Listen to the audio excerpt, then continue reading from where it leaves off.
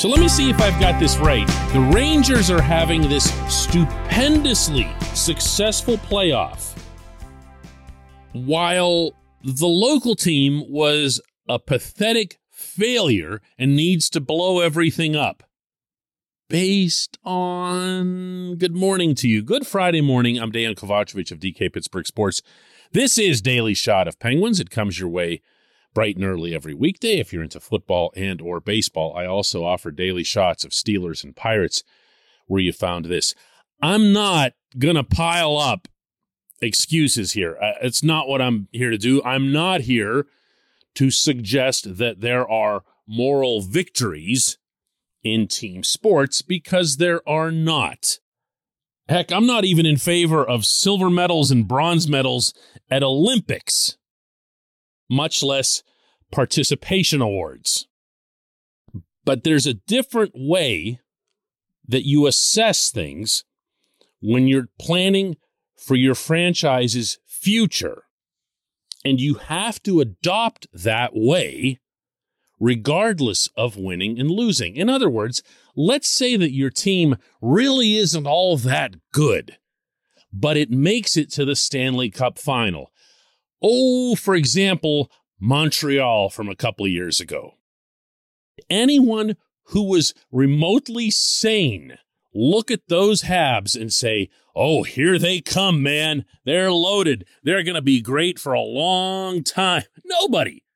Everyone saw exactly what that was. Carey Price was Carey Price. Shea Weber was playing the best hockey of his life. A couple other guys had risen above, and that was it. The team was not deep. The team did not have any particular defining characteristic that carried it from round to round to round, other than the ones I just mentioned.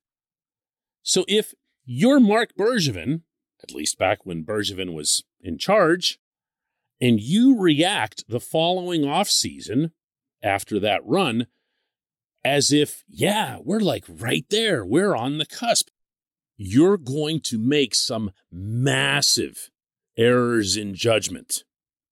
What you need to do is define what kind of team you actually have based on an array of indicators, not just wins and losses. So now that I've said that, and I know for a fact I'm still going to get reactions like, what are you talking about? A loss is a loss is a loss. Those of you who understood what I was just attempting to explain here will get this and why I'm saying it. The Penguins were one crappy goal away from eliminating the Rangers in 5 games, with a journeyman AHL goaltender in net for almost all of that. And throughout that series, all of the possession metrics, all of the shot metrics, all of the defending metrics, anything that involved skaters, meaning not goaltenders, the Penguins outperformed, in some cases dominated New York in 6 of those 7 games. And after that, and this is just as important, the Rangers legitimately outplayed the Hurricanes, not in every game, not in every period, but overall for the series, the Rangers earned their victory over Carolina. And although it was just 1 game so far in the Eastern Conference Final, and the Lightning were idle for a week and rusty, and I'm sure they're going to be a lot better in Game 2 tomorrow, Game 1 went to New York, and decisively so. You following me here? This portion of Daily Shot of Penguins is brought to you by the good people at the Greater Pittsburgh Community Food Bank, where they're committed to providing food for all of our neighbors in need across Western Pennsylvania. They, in turn, need your help. Find out how $1 can be turned into 5 full meals. For those in need, visit pittsburghfoodbank.org. I'm not saying the Penguins are better than the Rangers. I'm not saying the Penguins are better than the Lightning. If you look at small sample sizes and attempt to extrapolate them to throw a baseball thing at you, you would now be convinced that the Pirates are the best team in Major League Baseball, since they just swept the actual best team in Major League Baseball in their stadium in 3 games in Los Angeles this week, which of course would be ludicrous. However, over the course of an entire regular season and the playoffs, Penguins had shown themselves to be on par with any team in the Eastern Conference. I don't think I'm stretching any kind of boundaries in saying that. I don't believe that they're competitive with the Colorado Avalanche. I don't believe that anyone is ultimately going to be competitive with the Colorado Avalanche. But the name of the game in hockey is to get to the Stanley Cup final and then do your best in a best of 7.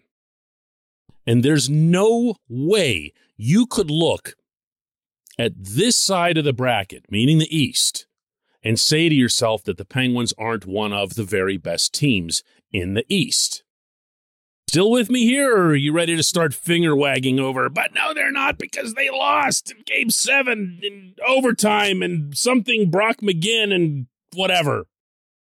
Game 7 overtime is just luck. I mean, it's just luck. It's who gets the first chance and who finishes it. New York got the first chance and Artemi Panarin finished it. The end.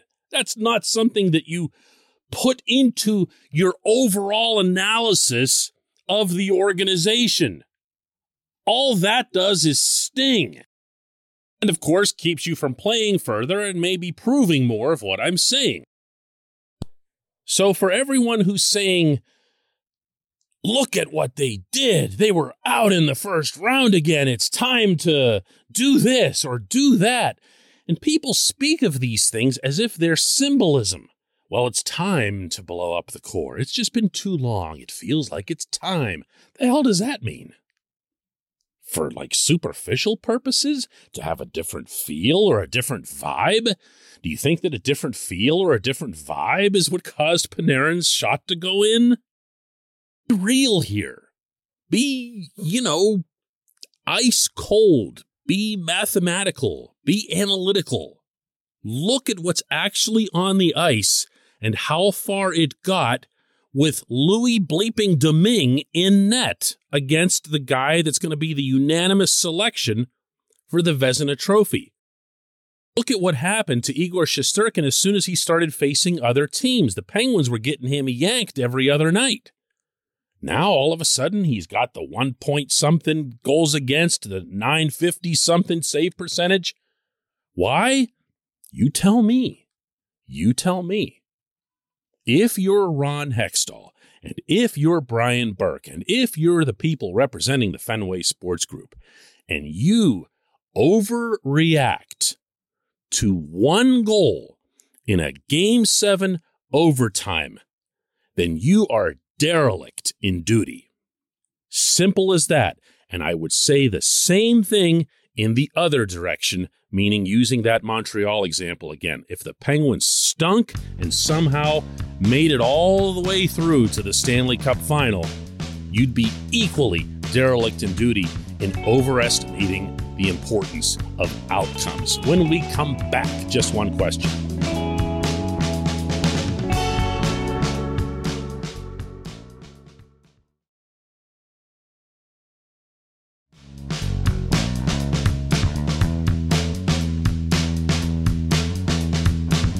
Today's J1Q comes from Tom, who asks, DK, couldn't Anthony Heinen be the third wheel on the third line with Teddy Bluger and Brock McGinn?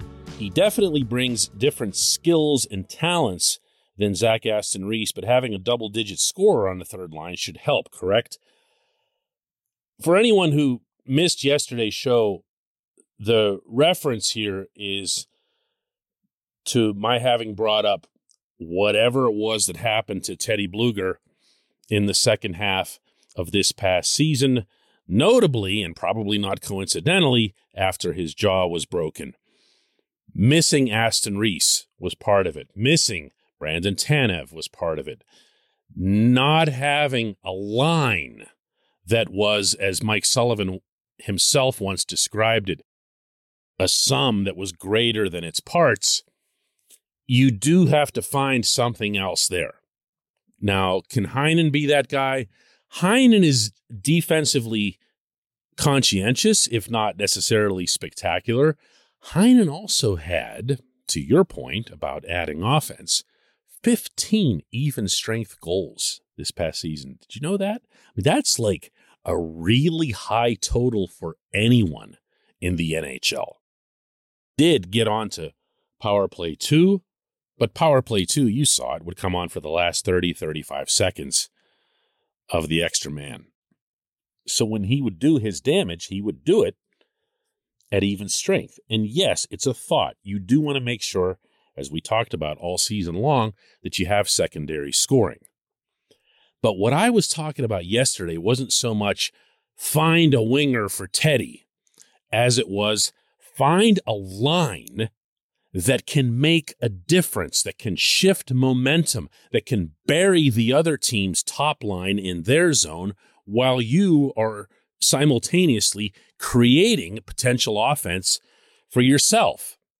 That was the beauty of Blueger, Aston Reese, and Tanev. And then for the first part of this past season, Blueger, Aston Reese, and McGinn. They did a lot of things well off of each other, and it made a significant difference to the whole feel of Pittsburgh's line rotation. When there isn't any such line, your bottom 6 feels like it's just basically killing time until the Sid line comes back out, or on those occasions when Gino's got good wingers, when the Gino line comes out. But when they're on, when Teddy has wingers who can make an impact on the game, or that the line as a whole makes that impact, everything changes. So could it be Heinen? Yeah, I guess, but that's really not what I'm after here. Now, that said, if you're asking if the Penguins should try to keep Heinen, the answer to that is yes, but I don't know that you're going to get him for $1.1 million again. That was a really, really smart deal by Hextall, contrary to what one wag had been complaining about around this time last year when Heinen was signed. He shall remain unnamed. I appreciate the question. I appreciate everyone listening to Daily Shot of Penguins. We'll do another one on Monday.